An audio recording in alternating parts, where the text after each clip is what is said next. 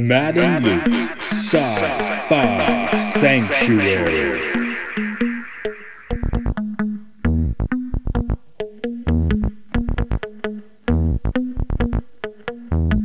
The year is 3013. The galaxy is scintillating in the mellow light.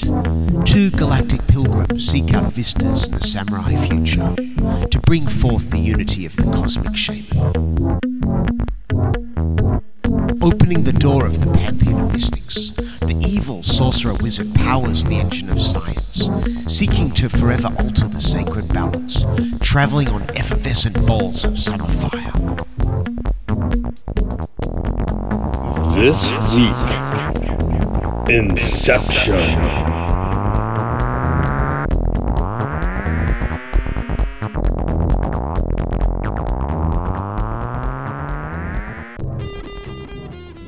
In the year 2002, the Donald Duck comic The Dream of a Lifetime was released. 8 years later, Christopher Nolan ripped it off with Inception. The date's 2002 on that? Yeah. I thought it was like from the 40s or something. You just kind of assume that because you forget they kept making Disney comics. Yeah. I remember I got a few in the late 80s. Like, you know, I started getting X-Men and stuff. But I still occasionally have an Archie or one of those Gladstone Disney ones in my pile. But you know, you find inspiration where you need to. So today's movie, of course, is that rip-off Inception. If you want OG, you go for, what is it, Scrooge McDuck or Donald Duck? It's a Donald Duck comic, but it's mostly a Scrooge McDuck story. Okay, there we go. Anyway, this is Matt. This is Luke. Welcome to our Sci-Fi Sanctuary. Yes, we do have someone here to chat the film with us. Growing up, we chatted many films together. It's actually been a while since we've spoken, but the man now makes some wrestling videos, and I'm actually going to leave it to you to kind of give us the full down on that. But Santiago Velasquez is here from does the Sleeper Kids World, and you want to give us a little heads up on that because it's interesting. Well, thanks, man. I actually didn't know that you guys knew that much.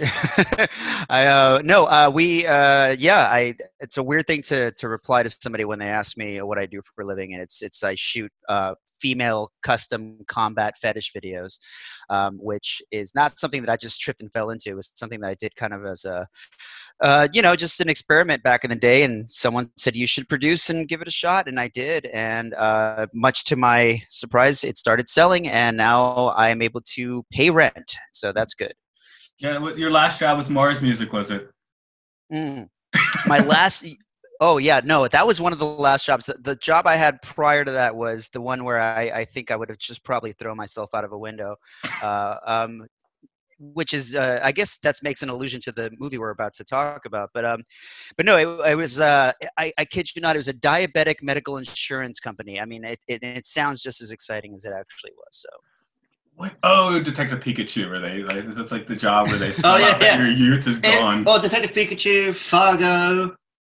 Any film where they want to show you that the main character is boring, they make them work in insurance.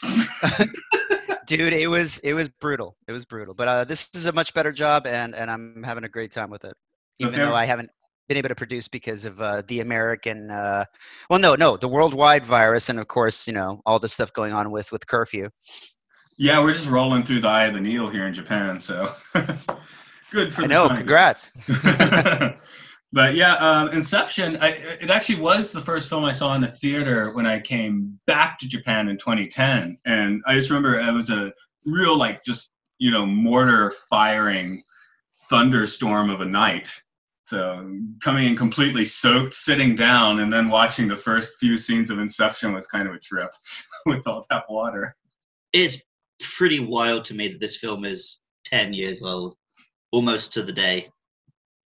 And coming out of the film originally, my actual I did like it, seeing it the first time, but I was like, oh, it wasn't trippy enough. It should have been like dream trippier.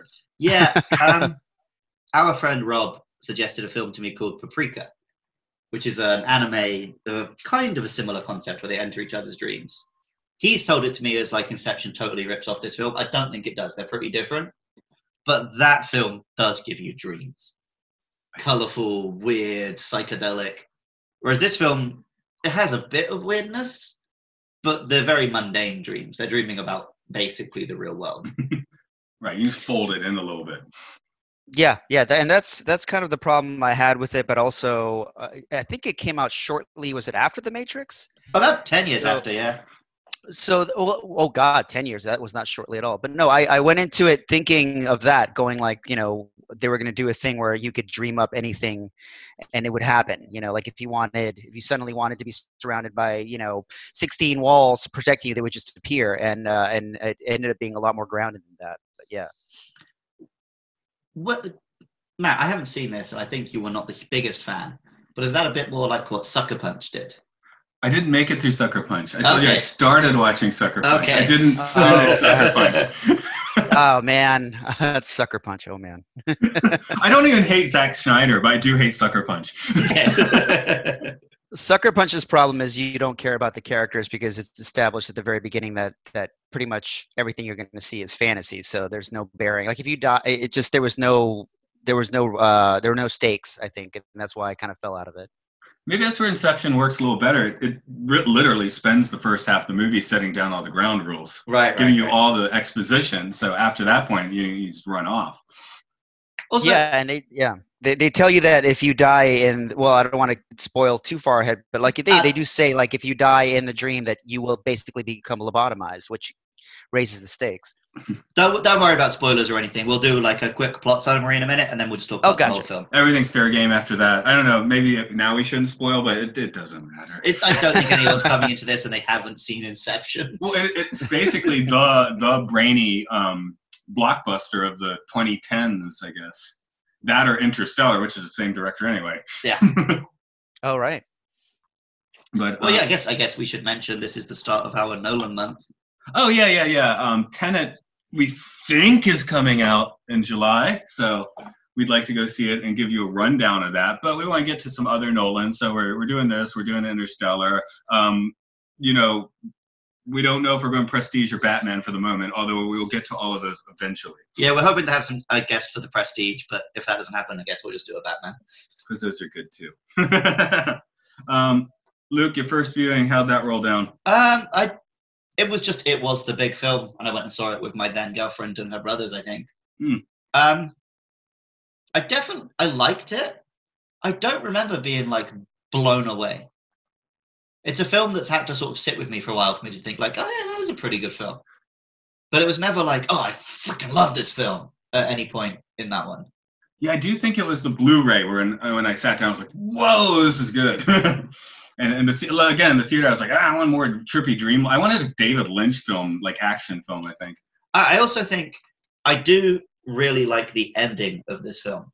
So I think maybe it was a film where the first time I watched it, I was like, yeah, it's okay. And then the ending, I was like, whoa, that's a good ending. So then when I rewatched it with it in my head that I like this film, I liked it a lot more.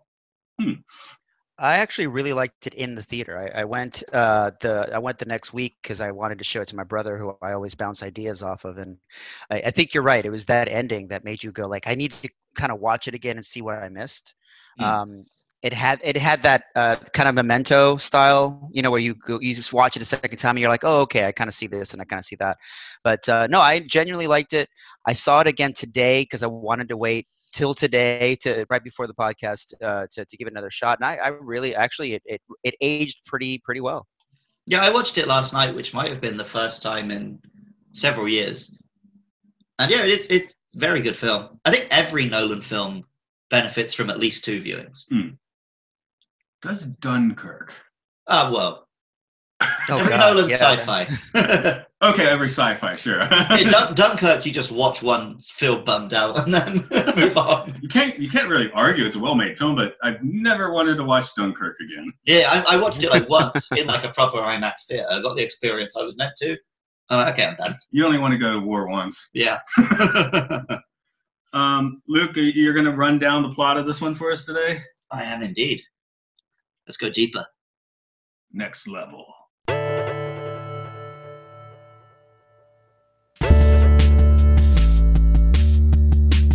After peppering up the ether, infusing now up the spirit glass, frankincense wending as angel's hair, infusing draughts of the newborn air, raising out on, locking down on, Turning away from, walking out of.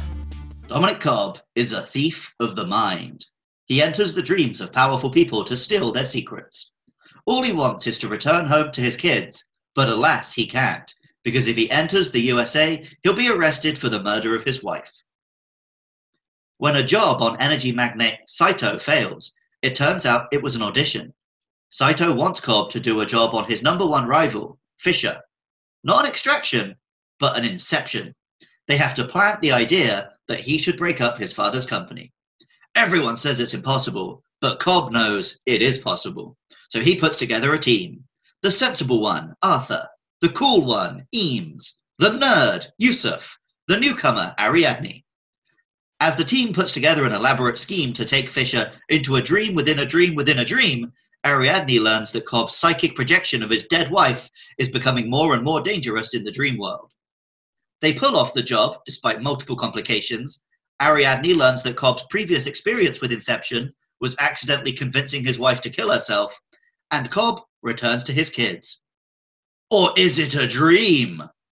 Watch my 4-hour analysis of the physics of spinning tops on YouTube for the answers, because that's what film criticism is now, and subtlety is dead.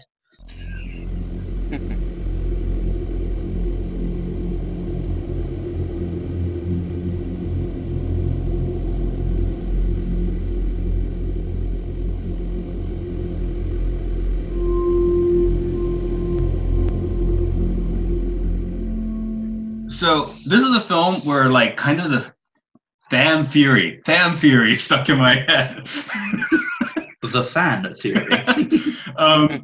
The idea like that everyone on Cobb's crew is like a different role in the filmmaking process. Right. I've heard that one a lot. That's kind of why I suggested this one in Santiago a bit, because he, has, people, different crew people on a regular basis doing a professional thing. So, well, you'd mentioned how it doesn't feel that much like what a dream feels like. And a lot of people have brought up it actually makes way more sense if you think of it all in terms of filmmaking rather than in terms of dreams. Because like the big thing with the paradox is that's not really a thing in dreams. That's a camera trick. It's a film thing. Oh, that's very interesting. Yeah. I kept, that's one of the things I looked at the movie for when I came. I think Matthew made the allusion to David Lynch, but I kept on thinking of like someone like Michel Gondry, like that. When you see, some of his stuff, that feels more of like a dream, where things are just kind of random and they kind of make sense, but mostly don't. Although I think it's worth pointing out that we're three pretty weird guys.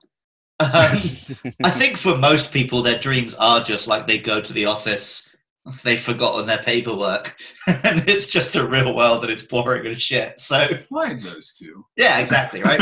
I have dreams where I get to work and it's like, whoops, I forgot to wear clothes. Can I sneak to my bag and get my pants without any children seeing my dick?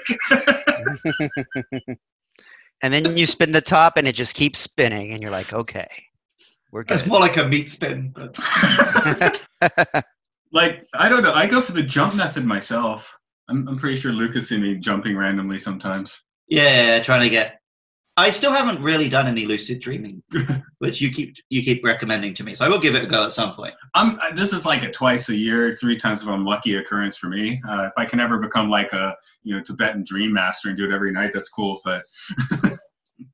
Yeah, I don't think I've ever actually had a lucid dream. There's a few that you remember very clearly, but nothing where you can... I'm assuming with lucidity comes the ability to control the dream, stuff like that? Stuff like that. The last time I had one, I realized it was a dream. And it wasn't Luke, but it was a couple other of our coworkers. And we were walking, it's like an intersection. Like, hey, look at this! And I jump in the sky and just like hang there. And then I taught them how to do it and then flew around for a bit. Nice. Nice. Oh, yeah, I made a point of messaging you this morning, so I wouldn't forget this. I dreamed that I was on the Enterprise last night. I've had those dreams. What was yours? We were going to have an encounter with 2 enemy ships, and I came up with a plan to how to defeat them and didn't want to admit to everyone that I got it from Wrath of Khan. Which Enterprise? Oh, man. Enterprise D. Oh, okay. So I told them, I was reading Admiral Kirk's... What's the thing you write? Mission log? No, you write at the end of like your career, like a book. Oh, autobiography. No, but there's like memoir. Memoir. I was reading Kirk's memoir. And yeah, basically just like, oh, let's just sneak up on them from above and dive bomb them. There we go. But I wanted to just throw that metaphor out straight up because to me that fan theory actually just in my head totally ties in with this movie. But why don't we talk a bit about the actors? Was this the start of the like DiCaprio renaissance? He had been in Shutter Island before this, and another Scorsese or two. Oh yeah, I guess The Departed. Yeah. Yeah, I guess The Departed was the start of him. Why was Shutter Island the first one I thought? I like Shutter Island, that's why. For both of those films, my only takeaway is the Boston accent. Right. I'm a federal marshal, duly appointed federal marshal. God, it's weird to think that The Departed came out that long ago. It feels like it wasn't that far back. Yeah. Well, Jack Nicholson hasn't shown his face for quite a while. I mean, just yeah. The last time I see him, he was eating a pizza on a boat. It was like for the National Enquirer. It was a really bad picture, so I don't blame him. I'm on a boat. Yeah, I guess he did just like quietly and with dignity retire. Not many of Right, them yeah, do that. He did the. It's called pulling a Sean Connery, I think. I was about to bring up Connery. Same Yeah. here. Except his was what I made. I just made such a shit film. I'm just giving up. Right. I don't think Jack Nicholson. He made a good film and gave up, I guess. But Yeah, quick way ahead. Yeah, or maybe he did it deliberately to avoid doing the Connery. Yeah, but when they do Jokerverse in a few years, he'll come back for that. yeah. Is that a thing? Like, not yet, but it will be. Okay. But that means we get Jared Leto's Joker too. Yay! But this definitely was the start of the Hardy Renaissance. Yes, I'll say, is this the first Hardy we've gotten on this podcast? Maybe. We've definitely talked about him a lot, but I don't think he's actually been in any of the films. Yeah, I regularly make Luke do a terrible Bane impression. Well, his first big film was what? Bronson? That was the big hit. Because that was 2000. That was right before. That was October 2009. So that was like a year before Inception. Well, I mean, his first big film was Nemesis, but that killed his career. Oh, was it? Yes. He's the genetic clone of Captain Picard. Oh, I remember. Okay, wow. It's a terrible movie. He's good in it, but the movie is not. So yeah, Bronson would have been like one of the first ones of him really being on the. All right. So what critically acclaimed is I would say yes. Bronson. Yes. But then he was in like 3 Nolan films in a row after this. He became like his go-to guy. Yeah, I wanted to rename Dunkirk Bane of the Skies. Because he's got the mask on the whole time. Yeah, I think this is the first one we're doing where he's actually in it. We've just brought him up a lot. Because we've done Star Trek, we've done Batman, and we've done Mad Max, right? So we've done Hardy-adjacent films. And have we mentioned that you sometimes Bane at work now? Well, because I have to wear a mask every day, so I just kind of look like Bane now. Well, with the black mask, the white one doesn't do it. When I wear the black mask, I deliberately wear my black sweater vest over a white shirt and walk around doing Bane voices. Kids don't get it, but it amuses me. Santiago does high. Oh, go ahead. Oh, I was just saying it was interesting to watch a film where I could understand what he was saying, because I was just, I think I had just watched him in oh God, what was it, the one where he's like part of the Irish mob. I forgot what it was. It was a TV show, but I couldn't understand. A couple of the guys at work are super into that. Yeah, same guy. I think it was the same guy who was also in this. Cillian Murphy as well. Yeah. Cillian Murphy, sorry. And it's Peaky Blinders. Peaky Blinders, yeah. And then of course you have Bane, and then there was another one. I think it was Mad Max, where I just couldn't understand what the hell he was saying. And, so it was nice to hear him, actually enunciate. That was. He calls someone darling. Oh, darling. I love that. No, I was going to say, we have our low rent cosplay out here, but I know Santiago here has done some very high rent cosplay. Oh God. Have you done Nolan cosplay? No, I just the best one I ever did is I pulled off a Deadpool with my wife, and she did Lady Deadpool, and that was a big hit. But no, I have not done Nolan. I need to give that a shot. Bane mask. It's pretty you have easy, You have to get very ripped, though. If you turn up in a Bane costume, but you're not like absolutely shredded, then it just looks a bit lame. You would look like the before Bane. Yeah, I think like isn't there a thing that he ingests or he inhales that makes him huge? Yeah, in all the comics, and especially in the Batman and Robin one, Batman and Robin he gets does that part. deflated at the end. There you go. Just a balloon to pop. This is also one of the few Hardy roles where you can see his whole face. Yeah, very true. We've already mentioned Cillian Murphy. I guess he's next on the list. Mm-hmm. He's another Nolan guy, yeah. Yes, he's a Nolan boy. I guess 28 Days Later is his first popping on the scene. Yeah, I guess. Yeah. I teach a high school kid who looks just like a Japanese Cillian Murphy. But I mean, I guess he's okay, but he just kind of plays the same guy in everything I've seen him in.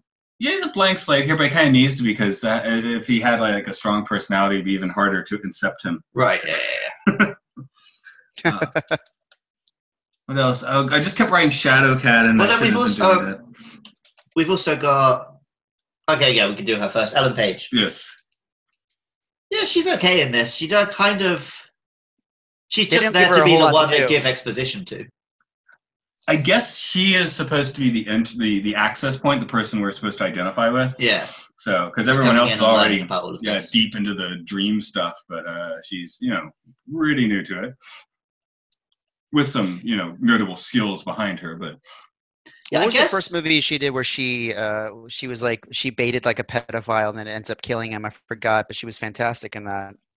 I'm actually not that familiar with Ellen Page's filmography outside of the geek ship she's been in. So I say she did X-Men Super, right? and this. Was she in Super? Yeah, she's in Super. Yeah, she was okay. the sidekick. Yeah, And of course, like you say, she's Shadowcat in the X-Men films. Oh, okay. just a little bit Shadowcat. She's not in it that much. And then she's also in one of the David Cage video games. He does crap choose your own adventure things, basically. Yeah. But completely without her knowledge, he completely modeled her naked in the game and put a shower scene in there where you can see her tits. Oh, So that's classy. Jesus Christ. No, but if anybody wants to watch her first, one of her first films is called Hard Candy, and it's actually I pretty have good. heard of that, yeah. And that was Yeah. one of the things where it felt like she was very underused in this film. Like they didn't really give her a whole lot of space to emote or anything like that. But she's great. It's weird that she is kind of the like audience standard character, and yet she never feels like the main character. She So doesn't she show kind of- up for quite a while. She doesn't show up for quite a while. She's not like the hero at any point. So she kind of feels like she doesn't have enough character to be a character, and she doesn't have enough focus point to be like the main like viewpoint character. So what is she? She's just there to be talked to. Yeah, she was She's like the Doctor Who exposition, companion. exposition girl. Mhm. Yeah. Right. But again, I think that this film basically, I mean, it's so over exposition-y in the first half, just so it can Right. go on this mad caper in the second half without any explanations particularly necessary. But I guess while we're talking about her, and while this is our first film of Nolan month, man, Christopher Nolan likes to kill wives. Ooh, yeah. Marion Cotillard? Am I saying Yes. it right? And Okay. that is the name. That's I'm close just enough. saying it right. I guess she wasn't quite what was she A-list when this came out? She's French A-list, Okay. and she'd won an Oscar, Yeah. but she hasn't done much like big English language stuff. Okay. I know she's in Contagion too. She's quite good in there. Okay. Which you keep trying to get me to do an episode on, and I'm like, no, man. I'm baiting you. Now's the time for the Contagion episode. And didn't she play Talia al Ghul as well? Yes, she did. Okay, I thought so. I think that's a sign of a good director. They have like their little cadre of folks that come in because we also have Michael Caine. Yep. Caine. Yes, everyone knows how to say his name in his accent now. And Third Rock from the Sun lad, whose name I'll give you in 1 second. Joseph Gordon-Levitt. That's the one. Oh yes.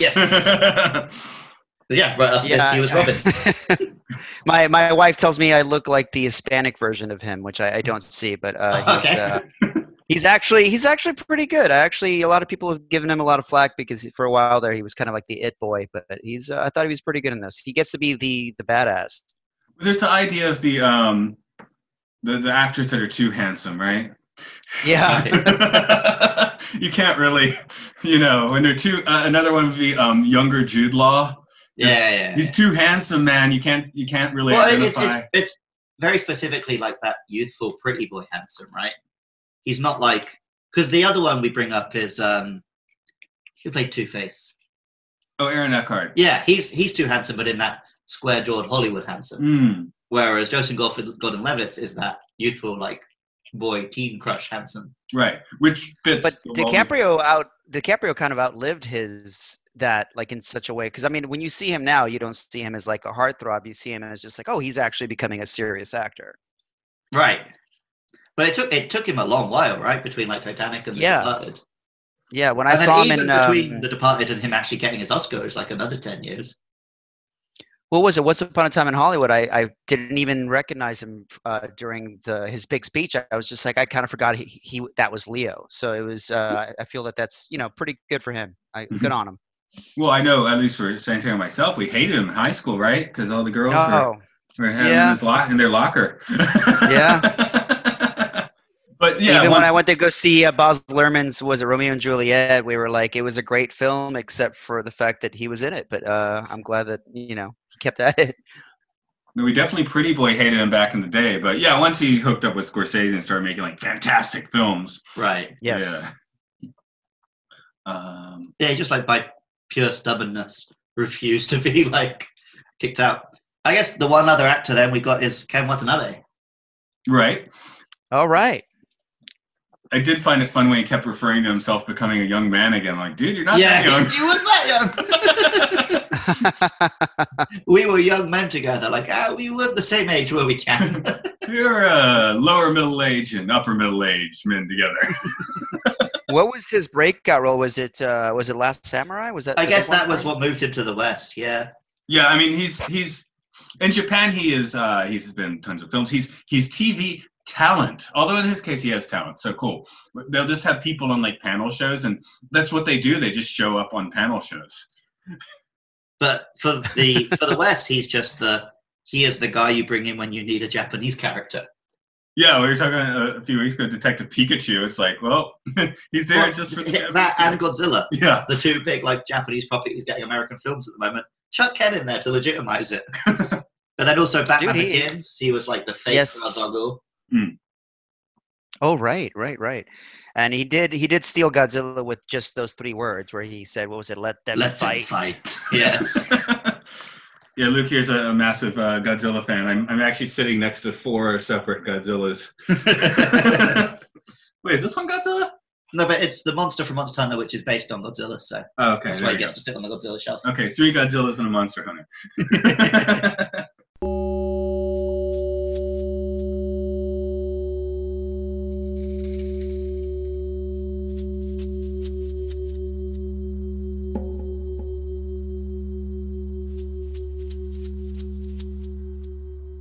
I didn't mention he also voices a Transformer. Which one? Oh, Watanabe does? Yeah. Oh, in Bumblebee. No, in 4 and 5. Oh, okay. So I think I made the one that does haikus. Last night in Bumblebee in particular, I think I have kind of right. Yeah. Because I've only seen them both once. So how are those last? Because those are the ones that I didn't see. The last 2 Transformers at that point. The last 2 that came out. Yeah. The Marky Mark ones. Yeah, there was Marky Mark, and then there was the one where it was the non-Megan Fox one. Right, yeah. There's 2 Marky Mark ones, and then there's Bumblebee, which is like kind of a sort of separate continuity. So the 2 Marky Mark ones, if you like good films, they're not good. But if you just want to see like the most batshit insane stuff, I fucking love them. And then Bumblebee is like, if you're like a normie, it's good. But for me, it didn't have anywhere near enough carnage. It kind of rolled. Yeah, that's the one that I actually enjoyed watching with like my family, because my parents are old school like Hispanic, and they can't track that much movement anymore. Right. So when you try to show them Michael Bay film, they're just like, I think I had a stroke. Yeah. If you show them The Last Night, their brains are gonna explode. In The Last Night, Cybertron comes down to Earth and plugs into Stonehenge. Oh Jesus H Christ. Okay, I'm rolling tape here. Well, I guess we'll talk about Cobb a little bit. It's his movie. It might all be his dream. Yeah. So I mentioned just now, like the whole Nolan wives thing. This is probably the one that does it best.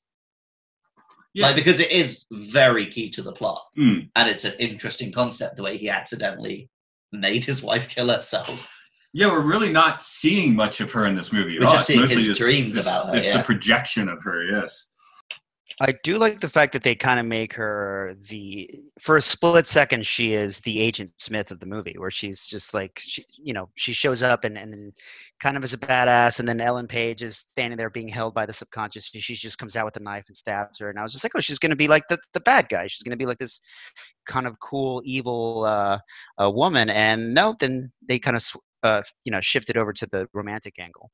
But she still is, each time she shows up in like one of the missions. Like the danger. It is like the, oh shit, she's here, now we're screwed sort of character. Yeah. Anybody who's had a crazy ex-girlfriend, it triggers them, I think. Or like most dudes who've had a perfectly normal girlfriend, but the version in their head is crazy. Which is what's actually happening here. It is the equivalent of your ex-girlfriend walking into a bar that you're at with your new girlfriend. That's how I felt every time I saw her come in. I was like, holy shit, she's here. Yeah, and that's doubly like concerning when you know that you killed her. Yeah. Giving her full credit, though. I mean, you stab someone in a dream, it's not murder, usually. Oh, yeah. But she only exists in the dream world, so is it murder for her? Well, Adriana, is that the name? Ariadne. Wow, I didn't. Ariadne is the character who gives Theseus the string in the labyrinth, where he fights the cow man. Oh, the Minotaur, right. The cow man. And I don't even know that from researching this film. I know that from researching the Pokemon who's named after that character. So, is it? Where are we going? You talked about your 4-hour YouTube video that doesn't exist, but they exist. Not mine. No, yours doesn't exist. They exist. I know that. Where do y'all fall on that? So my secret theory is that this whole film exists because Christopher Nolan thought to himself, "Can I make a film where the ending is it's all a dream, and people praise me for it?" It's like his little challenge to himself. But yeah, the reason I slag off those YouTube videos is because the point of that ending is it doesn't matter either way. Yeah, it's like what Larry. He's with his kids and he's happy. If he's still on that plane, unconscious, so. Exactly, it's your experience that you're having. I mean, again, everything's Maya in the end. If you want to go with the more Eastern tinged philosophy, so. Well, the real world is just a dream that we happen to all agree on. The most real world, you wouldn't have a thought because you'd be everything. Very true. I actually the thing that took me away from, because when I first saw it in the theaters, you see the what do they call it? The little spin the totem. What's it called? Spinning top. I almost called it a dreidel. I was about to say dreidel. The Beyblade. Yeah, it was the spinning top. When he spins it in the dream, when you know it's definitely a dream, it stays very like upright. It doesn't even falter. Whereas at the end, you do see it at the very end start to twitch and kind of shake, and it's about to fall. So for the longest time, I thought, oh, okay, it's not a dream. But then I saw it today, and when he sees the kids, they're the same age that it was earlier. And when you hear him talk to his daughter, she sounds like she's at least 10 or 11 years old, so it's like, well, how come the kids haven't aged? We're never really told how long he's been on the run. It could just be like 6 months. I get, okay. The daughter's voice does sound a bit older than that actress looks, but. Yeah, I think that was my last note. Kids forgot to age. Is that a bad sign? But yeah, if they had made the kids like clearly older, that would give it away too much the other way, right? Yeah. Well, it looks like Mike O'Kane kind of he had a theory. Well, he didn't have a theory. He said that he was confused by the script, and that he was like, he told Nolan, he was like, I don't know which parts of these is a dream, which parts are a reality. And Nolan said, any scene that you're in is real. And that's what kind of solved it for a lot of people, because like at the end you see Michael Caine's there, and so that according to a lot of people, that pretty much, tells the world that, yeah, it is real. But I like your idea where it's like, who cares? Yeah. Well, I mean, yeah, you don't make, anytime you make an ambiguous ending like that, there's not meant to be a correct answer. Mm-hmm. But that's the culture these days, is the Easter eggs and the pointing the answers and fan theories and stuff. But I like it as just an ambiguous ending. There's a movie, The Holy Mountain, which I'm going to spoil. Does anyone care? No. Listeners out there, do you care? Anyway, it's this thing. It's like the richest people in the world get together and throw all their riches into the fire and join an alchemist to alchemize themselves. And they go on a wild journey to the Holy Mountain, and they're about to reach whatever, enlightenment. And then it just comes back. You see the whole film crew on top of the mountain with them. And, it's just like a Shaggy dog joke in the end. So I wonder if Nolan was... What other... I need to watch that, actually. What other movies do you guys feel have ambiguous endings that kind of stuck with you? If you don't mind bringing up that topic. Give me a second to think of an example of that. But one which I think should have had an ambiguous ending and didn't was the next Nolan film, The Dark Knight Rises. It ends with that bit where Michael Caine sees him in the cafe, right? Yeah. That would have been a much better ending if we'd just seen Alfred and we didn't see Bruce. So we see him sit in the cafe, look, he sees something, he smiles, he has his drink, he gets up and leaves, and we're left wondering, did he see Batman or not? You see the back of his head or something. Yeah, which I almost feel like that's the ending he had in mind, and the studio made him pussy out. Yeah, there's like 16 cuts. There's like 13 cuts of that movie. So yeah, I'm sure. When are they going to release the Snyder cut? That's what I want to know. Oh yeah, I had to ask you a few weeks ago because I thought the Snyder cut was a joke for. No. It's my favorite review of the Snyder cut announcement was a guy said like, "Oh great, now I get to be completely disappointed in a different way." Luke and I just talked about Total Recall. That has a pretty ambiguous ending. That is a good one. Right. Yeah. That's the one, man. Even as a kid, I was just like, what? Oh, shit. Like, was that a flash of light of, like, glory, or was that lobotomy? Couldn't tell. Maybe it's a glorious lobotomy. But stuff like Birdman, I think, had a really ambiguous ending. I'm going outside of sci-fi, but, like, stuff like 2001, but that's just because it's, 2001. Yeah, the whole film is a bit ambiguous as to what the fuck's going on. Yeah, I know that as soon as we stop recording, 20 are going to come to me, but... A good ambiguous ending's always fun. Okay, Blade Runner. Yeah, although that's like an ambiguous whole film. Well, it depends on which cut you're watching on Blade Runner, too. Some of them are less ambiguous than others. But I think Inception does it pretty much as well as anything. I'll put Total Recall up with it. And yeah, when we were walking to do Total Recall, Luke was like, oh, we're kind of doing two Dream films back to back, or at least recording two Dream films back to back. So.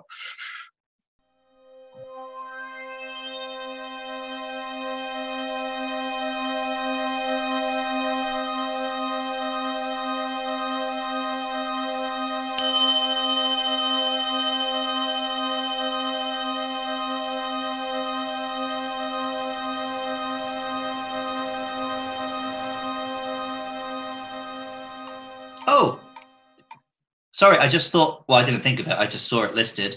Film that we keep bringing up, how we shouldn't bring it up, K-Pax. Does that have ambiguous ending? Yeah, because he keeps saying he's going to go back to his planet, and at the end he just drops down comatose. Oh, like Sun Ra. Okay. Yeah. I remember thinking that was a good ending. Yeah. The Thing. Right, which you haven't seen yet. But we'll get to it. I unfortunately I already pretty much know. I don't know the specifics, but I know the general vibe of the ending is supposed to be there. Right. The newer thing, of course, not having like listed on this list of ambiguous endings is Titanic. Yes, technically. I'm pretty sure I know what happens after that. Yeah. Ship went down, right? But at the end, does she die and go to the afterlife with Leonardo DiCaprio, or did she just fantasize about it? She's like 95. Yeah, and it's also not the point of that film at all. Mm-hmm. It's like, ma'am, where's the stone? Let me tell you a 3-hour story first. Also, think of what that stone could have done if it had been sold, chucked it in the ocean. Yeah, it was quite a notable heirloom by that point. Yeah. Titanic's a big effects movie. This is a big effects movie. Do effects look better than the effects in this movie? 2001 getting an out on that discussion already, but These are very good effects, yeah. There's one shot which didn't quite do it. You know when the city's folding? When they step onto the next... They step like up the wall. Right. There's a bit where they're just really weirdly superimposed. Oh, is there? Okay. That was the one shot in this whole film I was like, oh, that didn't quite work. Otherwise, this film looks phenomenal. I was probably doing what Nolan wanted you to do on that shot. I think I was looking at their feet. Yeah, it was kind of. Oh, are we talking about? Sorry, I lost track. You were saying it was when they were going up the wall. Yes. Yeah, I noticed that too. Yeah. I noticed that too. It's just slightly odd, like the way they're cut into the shot or whatever. Mm-hmm. But every film that has good effects, there's one bad effect shot, which is just an actor being in front of the effects. It's like the Navajo blanket has to have the flaw in it. Yeah. Things that are amazing. I think this film actually doesn't get its full due for like the amount of vehicular insanity in it. Yeah. Because there's all the trippy folding and you're trying to keep track, and then you're like, whoa, they're doing some serious car stuff here. I actually watched like an hour-long doc about just the van going into the water for 5 minutes of screen time. Yeah. They must have shot that on a ridiculous camera. How much of the train was real? Because that I forgot about the train suddenly going down Main Street and taking out all the cars, and it looked very real to me. And I know that Nolan has he tends to like practical effects. Yeah, a lot of the time, even if he won't do a literal stunt, he'll do model work before he'll do CG. I know when the truck gets flipped in The Dark Knight, that was like a 1/15th whatever model. Oh, okay. Wow. So yeah, I suspect that was, if not literally real, model. Oh work. no, CG. the truck scene. If I'm correct, I could be wrong. I remember reading the truck scene in Dark Knight was real. They did flip a real. Okay, truck. maybe it was just some of the Batmobile stunts. But yeah, I know that he will do anything he can to not use computers, basically. But and I'm looking at some of the behind footage here, and it looks like they actually did run a train down the street.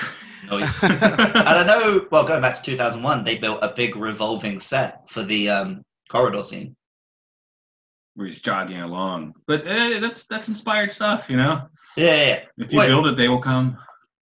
And yeah, all of that stuff where gravity's going weird looks great. Yeah, maybe that's where, Santiago mentioned The Matrix. That, to me, that hallway scene is really is the successor to The Matrix. It's just cool. Yeah, and the train thing was real. They just had it on wheels, obviously, and then they took this out with CGI. But you're absolutely right. There's not enough praise sung for that scene where he's fighting the henchmen, where Joseph Gordon-Levitt is fighting off three guys, and it feels like the whole world is turning. And I watched it again today, and man, I was still impressed. I think the effects are so good that you almost don't notice you're looking at an effect.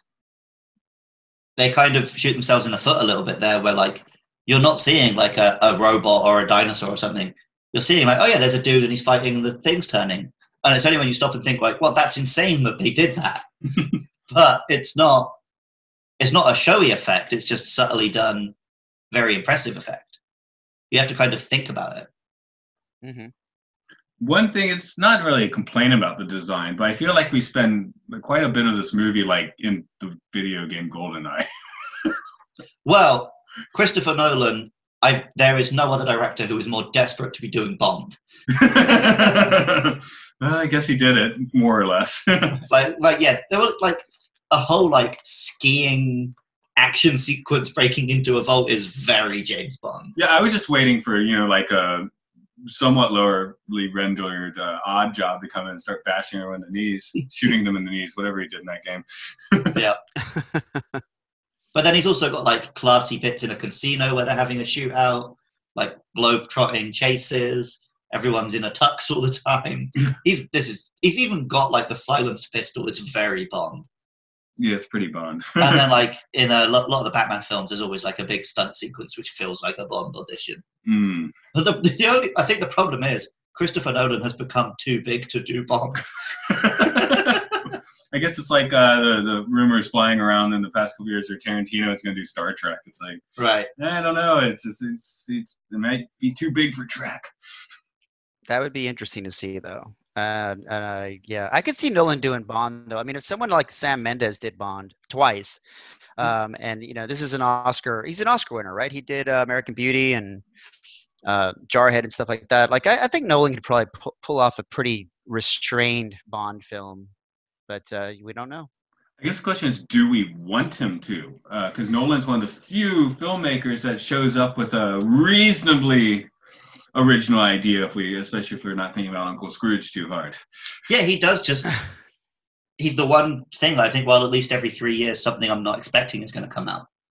And a lot of films at the moment are franchises and sequels and remakes and adaptations. And here's Nolan just like, yeah, I've done a weird space thing. Next, I'm doing a weird war thing. Then I'm doing a time travel thing. So, that's part of the fun. That's the most I know about it. Yeah. You just said time travel. Well, I didn't even know that. I've watched the trailer. I don't have a clue what that film's about. I don't want to. Usually you don't want to watch trailers, and I do. But for Nolan, I kind of don't want to watch the trailer. Well, in the past, his trailers have not given away too much. Yeah. Because I went in Inception really not having any clue what this film was going to be about, which was kind of groovy.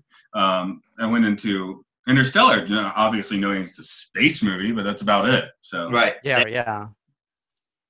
Well, I mean, Dunkirk, because I did a history class in Britain. I knew what Dunkirk was, but I didn't really know much about that film. And then I obviously had no idea it was going to do that weird, simultaneously showing you 3 events which are happening over different periods of time thing. But my main memory of Dunkirk, it came out on the exact same day as Splatoon 2. And I cannot imagine 2 more different depictions of war.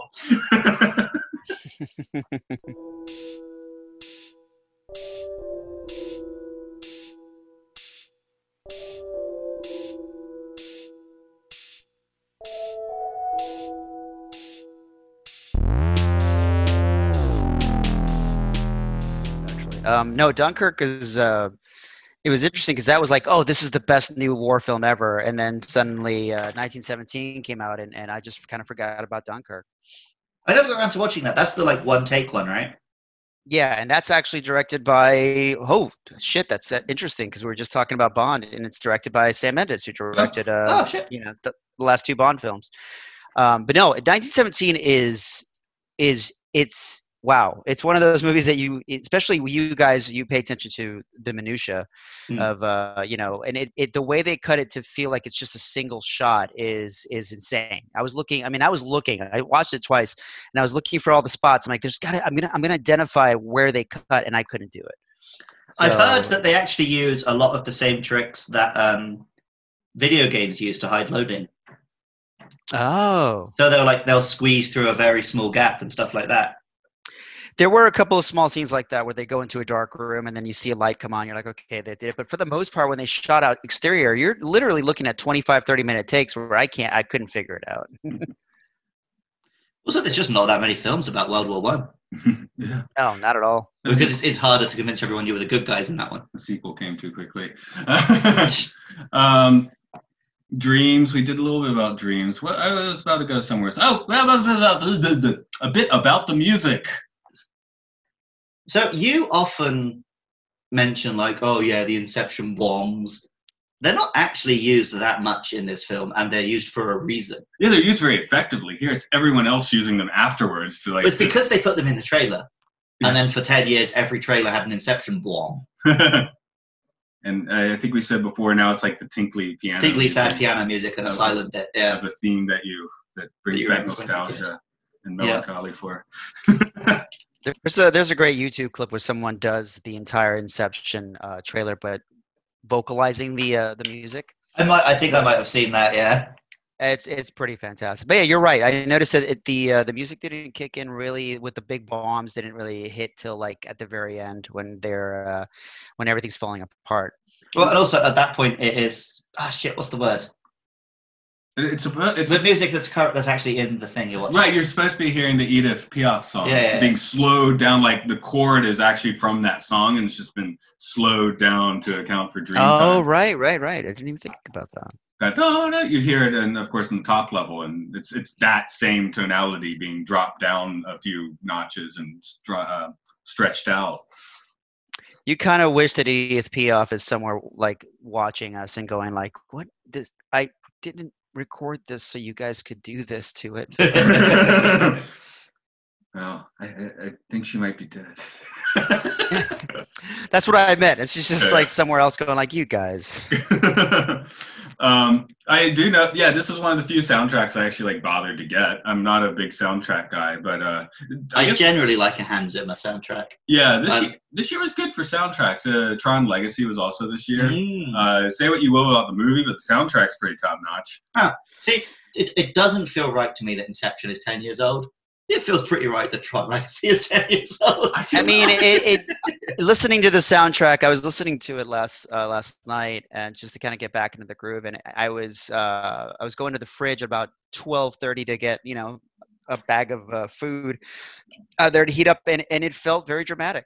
It was an adventure. Adventure to get food. Yeah, you're like reaching in, and you're just like, yep. Oh, there was a blom. Okay. I think Luke's. I'm trying to remember that word that would have made me sound smart, but I can't remember it. No, okay. Just make a new word that makes you sound smart. Dick. Captain, my captain. No, there's a word for when the music you're hearing is actually in the thing. Oh, right. Oh, and now it's. Is it? No, that's different. I'm like onomatopoeia. Wait, no. Non-diegetic. Diegetic. Diegetic. Not non-diegetic. Diegetic. Okay, I was almost smart. Right. Yeah. Technically, the bombs are diegetic music because the characters are hearing it. Right. There we go. Okay, we got there eventually. It's cool. Just pretend I said that 10 minutes ago when it was relevant. Yeah. Not that I'll be. But I was putting into Google like music that is in the world, music that is in universe. And of course, I wasn't getting anything useful. You got the music of the spheres, probably. Basically, I got like the music that you get if you run background irradiation through a sound thing or whatever. That's pretty interesting too. Probably sounds like a bomb. Anyone ever listen to like with the sounds of Saturn or whatever? No. Oh, what was it? Like each planet, like where NASA points something at it and gets some kind of sound wave, and it's just some are pretty creepy. Saturn was the creepiest, I believe. It's like you can listen to NASA's sound of Saturn. Okay. Yeah. I thought you were just going to give me some more Sun Ra. That's cool too. That's what's some more Saturn. No, each planet, it's music of the spheres, and some of it's quite ugly. Okay. Back to Inception. Music, we did that. Man, I'm having a brain fart. Oh, yes, I want to get down to the limbo, the deepest level. They decided to build Mega City 1 for themselves, did they? Well, they're just big architecture nerds, so they like building buildings. Yeah, but, I mean, I don't know. If I'm in the lowest dream level for 50 years, I'm not sure I'm going to make an urban hellscape. Or I'm not just going to keep making that. They didn't make anything that, like, whack. Which just goes back to the thing. Nolan tried to create like this super trippy dream world, and it's all so grey. Yeah, and that's the one thing when I think that it's Ellen Page is walking around at the end, and she's like, "Oh, you did this? Oh, you did all this? Oh, that's amazing!" And I'm like, they just did copy and paste for 50 years. Like, it's not really that impressive. Yeah, I want to see like Dr. Seuss stuff. Yeah, you want it to go like real, like big, colorful, mad, impossible architecture, alien world stuff. Well, I mean, it was the same tower like over and over and over again. And like you said, it looked very gray and drab. Like here's one street where we built slightly more interesting buildings. Right. But I guess the other thing is she was trying to convince herself it was real. So if you were being generous, you'd say that's why it looks so boring, and she was trying to create the real world. Okay. Maybe over there we built our wobulous land of Seuss, and over here it's kind of utilitarian East Berlin looking stuff. Yeah. Yeah, we never really got anything that whack in any of the dreams, and that's the biggest disappointment of this. Well, at least what did Watanabe do, or Saito, I guess I should say. He built himself like an awesome little, like old school, like pagoda building. Right. I mean, yeah, that was hip. You'd think they'd want to have a little bit better decor for the 50 years. So I don't know. Saito did it better. He had people like serving him, and maybe it's just the Cobb and Mao are real boring people. he's only interesting in this movie because he had 50 years to think about about it. Yeah. Well, I actually really liked. I was going to say I really liked Saito's room, the one where they bring him in at the very beginning, and they do the kitchen, not the kitchen, but the dining room, the little love shack. Well, no, the actual room with like the tiles, the way it was designed, I was just like, holy shit! I would, if I had the money, I would do a whole room just like that for no reason. Yeah. So Saito's more fun in the end. Well, there's also the bit where Eames is like, "Oh, you've got to dream bigger, darling," and it's just a bigger gun. Why didn't he have like a dinosaur or like a laser beam or something? That's because they're like letting velociraptors out of their arms to go take on the dream cops. That'd be cool. Just does like a big Hadouken. We're getting to Ready Player One territory there. So. And that was the part of the film where I was like, okay, they could go one of two ways, because he did say dream bigger, and then there's this massive grenade launcher in his hand, and I'm like, well, this is where it could go completely off the rails, and they could just come up with random shit. The first thing that comes to your mind, kind of like the Stay Puft Marshmallow Man theory, where the first thing that pops in your head, it's just there. But they restrained it, so it's a very interesting choice. Yeah, I've had a few lucid dreams, right? And one of them I do remember people chasing me. It was all very lucid. I was like, I don't want to actually kill them, so I went Doctor Strange on them. Okay, that's pretty cool. Yeah, just send them to a different dimension, but don't hurt them, right? No, I mean, the Doctor Strange movie fully ripped off this film's aesthetic. Yeah. I mean, at the end you get the cool like Jack Kirby stuff, but well, they threw in all the color though. That helps. Yeah. No, but the first part where they're just in London, it is just boring European city twisting. We'll see what Sam Raimi does. Yeah. Since he's if he's allowed to Sam Raimi, or if he's just going to get neutered like all the other Marvel directors. Yeah. If we still make movies, that is. Well, when we're doing Sam Raimi's doing hand shadow puppets on the wall for us in the after times, then. That's great. Come see a great director doing shadow puppets on the wall because there are no more film projectors at work. Yeah. So we hide in the cave from the Trump bots or the Biden core or whatever is coming after us at this point. Hey, does that? I'm kind of curious. When I saw Inception, it actually was on film. Yes, I saw Inception was on like film. Mm. Do you guys remember like the last movie you saw that was definitely on film? Oh man, I have an answer myself. I just because was Fury Road on film. And I think it was. I don't know where you saw it, so maybe. But right. The last one I saw, because I really noticed, because it had been a few months, I'd already been seeing digital projections. But Expendables 2.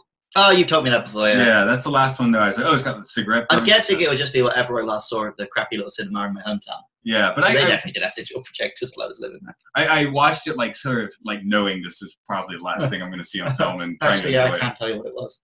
Yeah. Transformers 4. I saw that one 6 times, so at least one of them was on film. Right.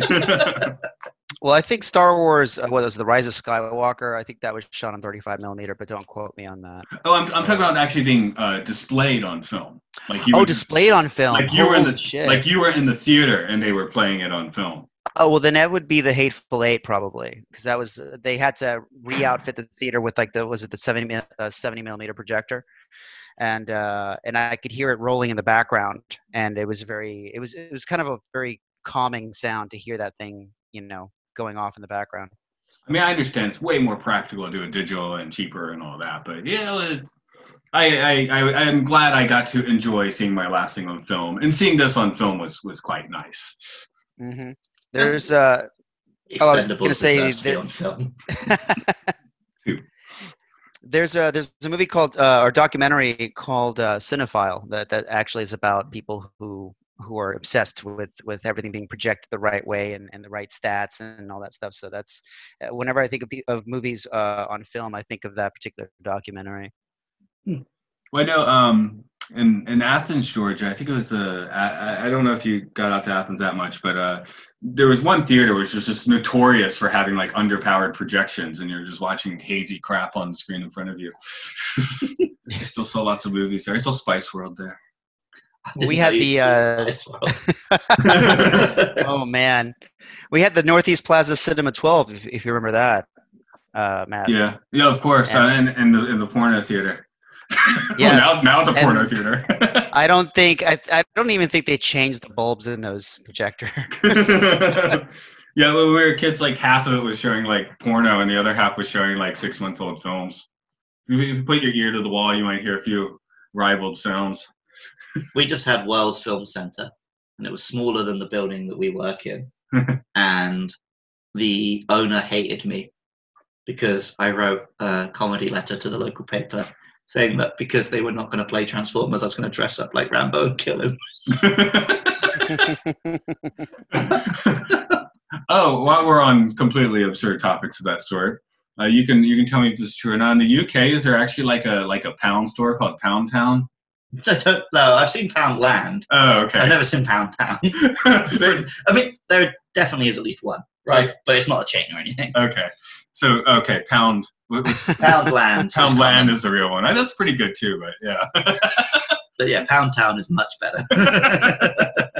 Because we just have dollars. Poundland sounds very, very nice, though. It's not like I'm going to take you to Pound Town. It's like I'm going to escort you to Poundland. It's a classy date. It still ends in pounding. I mean, all my dates end in pounding. All of them. This same cinema owner also came and shouted at us during the dark night because we stayed to watch the credits. He's like, do you know how much money I waste every year playing this shit? Credits? Yeah. Oh, and he's the same guy. When I wanted to go and watch Gran Torino during the summer, they were like, no, we haven't sold enough tickets for it to be worth turning on the aircon. So they cancelled the showing. And you kept going. It's the only game in town. Okay. I had to take like an hour-long bus to the big city if I wanted to go to any other theatres.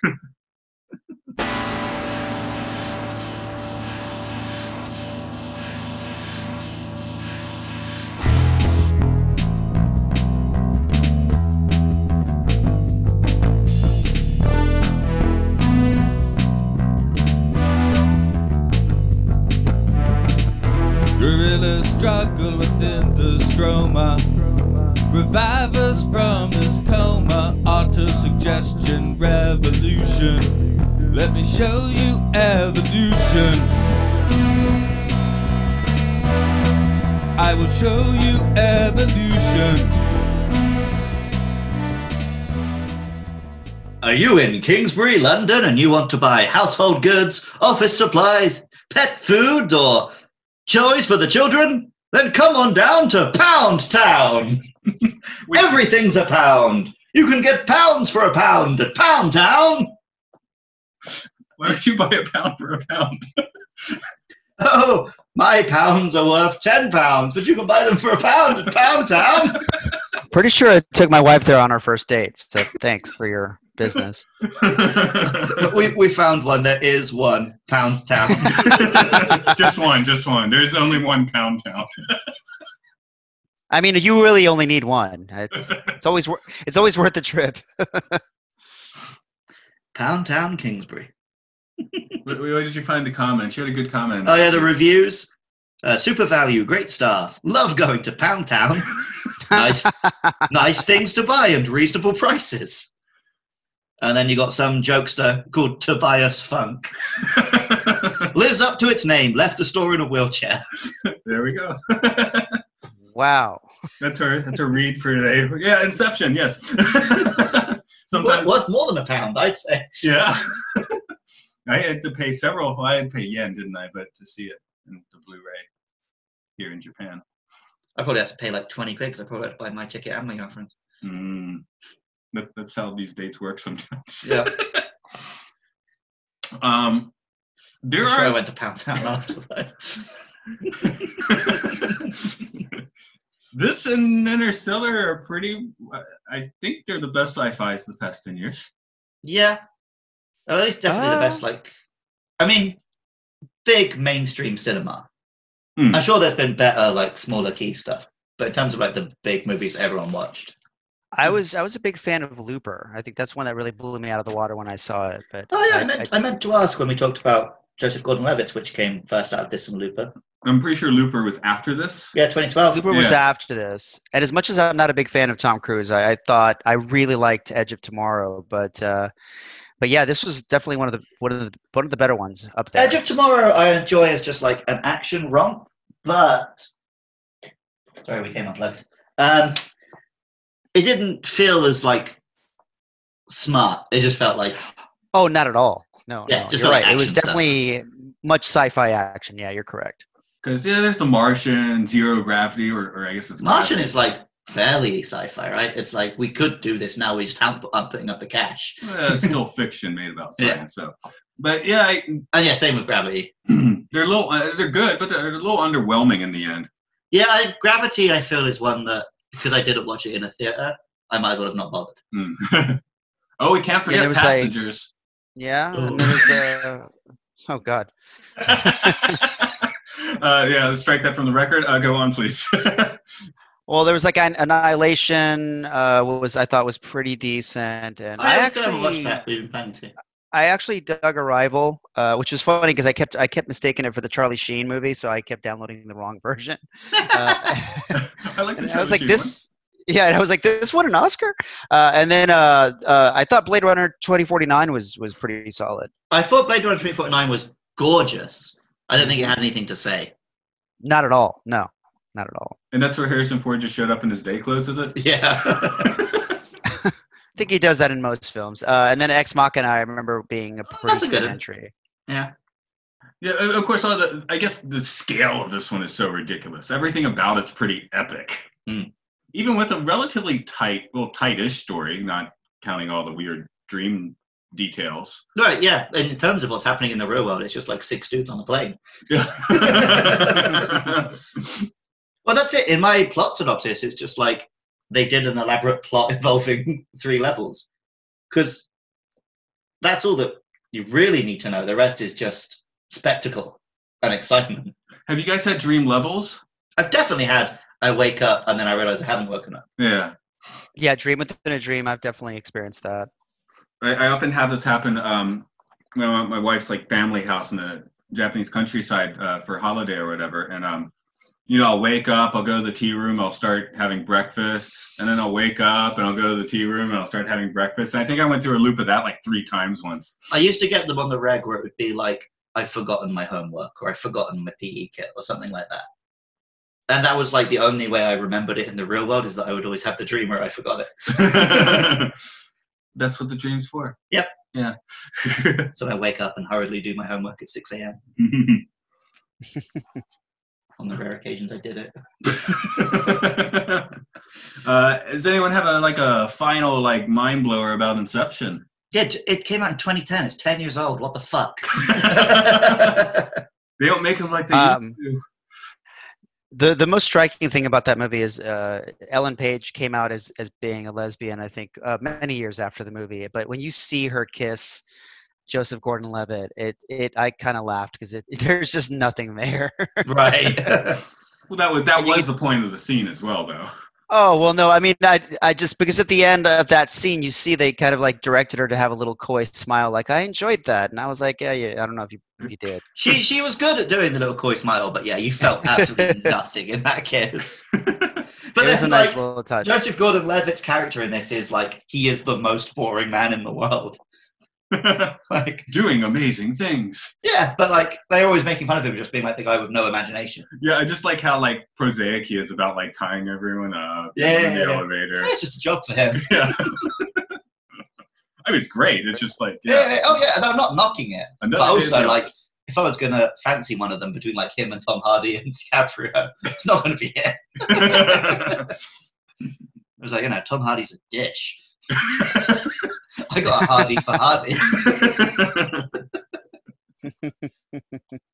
I guess we're going to wind down on that. Santiago, you want to hit them up with where folks may find you on the internet or so forth?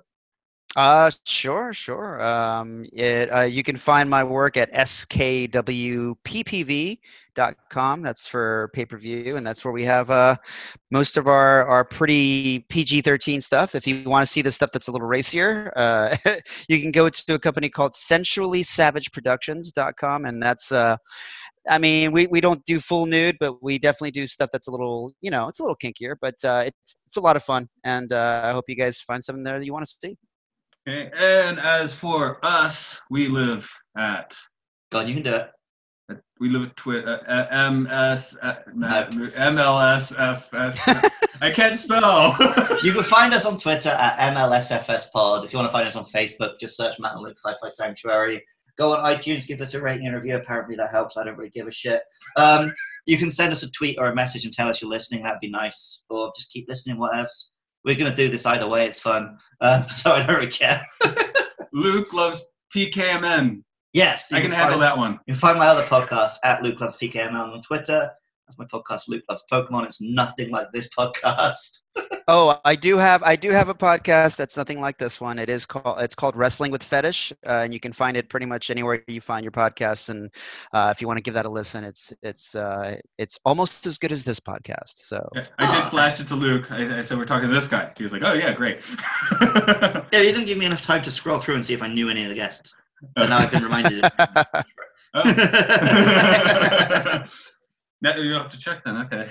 Anyway, this again, Santiago, thank you very much for coming in and having a chat with us. Your late evening, middle of the night, I guess. No worries.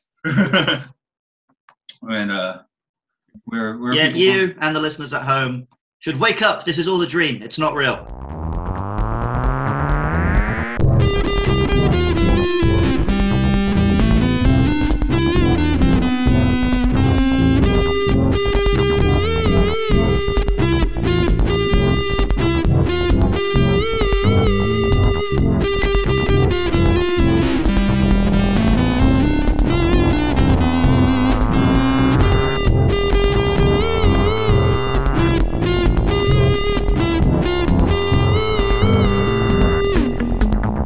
Next week, Batman Begins.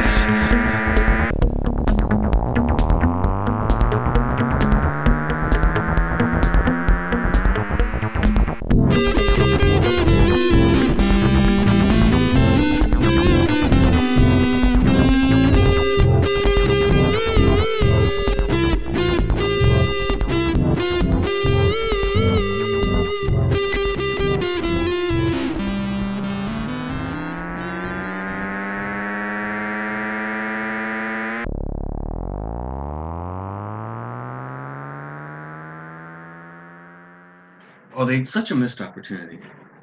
What? The Pound Town. All right. Like I said, I'm sure there is one, right? I put Pound Town into Google to see what we get. That's dangerous. I know. I've gone on maps. Also, Google won't show you dirty stuff unless you tell it to these days. Unless you put in the name of literally any anime character. You got to be careful with the work. Oh, who's your favorite character? Oh, this female character. Oh, okay, let's get a picture of her. Whoa! Okay, I'm not going to scroll down that far. I wanted a picture of her with her kimono on. Is that London? Okay, no. Yep, there you go. Pound Town. Yeah! Is it what suburb of London? It's in Kingsbury. Okay. Pound Town. Try it. You will like it. It's like slogan. You should start. You should start the segment with like a show read for Pound Town, even though they're not supporting this podcast. Super value, great staff. Love going to Pound Town. The place was good, but there was not enough space between the aisle for buggy. Otherwise, good selection of items.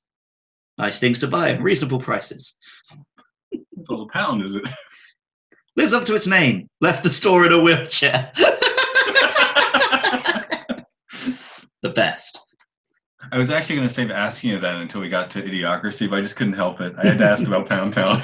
It looks like there's just one in the whole of the UK, though. I know, that's even better. Well, no, it should be the chain, but